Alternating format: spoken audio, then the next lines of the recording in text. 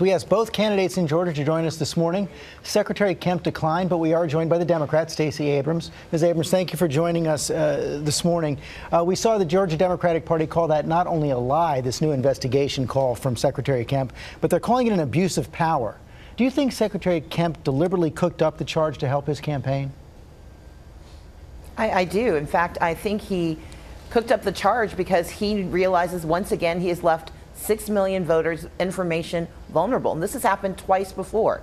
This is another failure of his leadership, and he recognizes that if he got caught 2 days before the election having exposed so many Georgians, he would lose. And so he did what he does always, blame someone else for his mistakes. That's a pretty serious charge, abuse of power right there. I also want to ask you about the racist robocall. It has been denounced by Secretary Kemp. Do you accept that repudiation? I think it's a little late for him to repudiate racist remarks, given that he stood with someone wearing an anti-Islam T-shirt. He refused to denounce the same man earlier who accused black veterans of not being people who should support our country. I think, unfortunately, Secretary Kemp has not only abused his power, he's failed to do his job. And you don't deserve a promotion when you do not serve the people you've been hired to serve.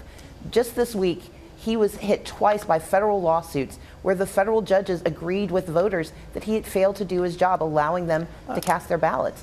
You don't deserve a promotion when you fail to do your work. Are you concerned these racist appeals are going to work?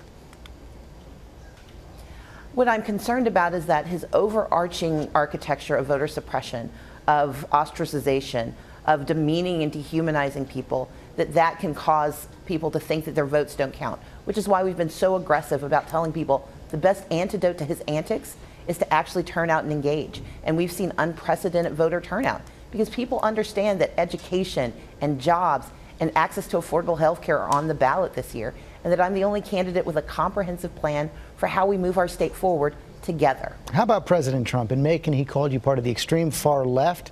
He said if you get elected, the Second Amendment is gone, and you would turn Georgia into a sanctuary city for criminal aliens. Your response?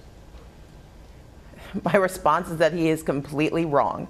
Number one, I believe in the Second Amendment. I know how to shoot a gun, but I believe in responsible gun ownership. And as we've seen in recent weeks, in fact, over the last few years, it is time for us to have common sense gun safety legislation. I support the fact that the federal government needs to take action on immigration. But in the state of Georgia, my responsibility will be to protect all people in our state. And most importantly, I want to expand Medicaid because we have failed in the state of Georgia to do what's right by all people. 500,000 Georgians stand to get access to health care, and we can save 20 rural hospitals in our state. These are important core values that all Georgians share. Education, jobs, access to health care. There's nothing radical about this except that we have Republican leaders who do not want to do that job. On the Second Amendment, you have supported legislation that would call on people to turn in their assault weapons. I've supported legislation that responded to massacres across our country and said that we have to take action on assault weapons. As I said yesterday, and will always say, we want to introduce legislation to start the conversation, but the legislative process often leads to common results where people can work together on how we achieve our goals. I'm open to any conversation that will make our community safer, but I think we have to begin with the fundamental premise that assault weapons do not belong on our streets. If you win, you'll be the first black governor of Georgia, America's first African-American woman governor. What kind of message would that send? I think it will send an incredibly strong message that the face of leadership is evolving in the United States. That doesn't mean anyone is being pushed out. It simply means that more are being added to the conversation. And I hope that I'm just the first of many. More people who stand up and understand that our voices and our votes matter, and that we can not only cast those ballots, we can stand for office. Stacey Abrams, thanks very much for your time this morning. And I should say once again, thank you for having me. You're welcome. We should say that we did invite Secretary Kemp on the program. He declined.